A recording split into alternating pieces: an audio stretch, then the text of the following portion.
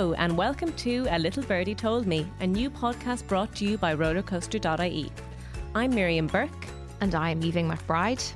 And over the past few months we've been busy assembling experts in their respective fields to talk to us about the issues we know are most important to our audience.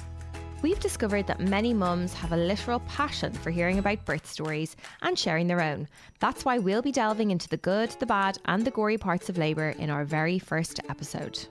We'll be chatting to advanced midwife practitioner Caroline Brophy about all aspects of the fourth trimester. Lactation consultant Caoimhe Whelan is also on board to discuss breastfeeding and how it's not always easy and does not always make earth mothers of us.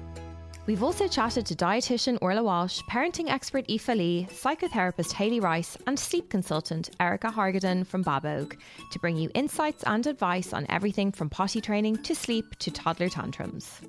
Because this is a parenting podcast that is not afraid to tackle the harder and trickier issues, Sharon Keegan from Peachy Lean opens up about postnatal depression in a frank and honest way. And Sonia Lennon gives us the lowdown on why the childcare system is the way it is in Ireland and how we can change it for the better. For over 2 decades, rollercoaster.ie has been the voice of Irish parents.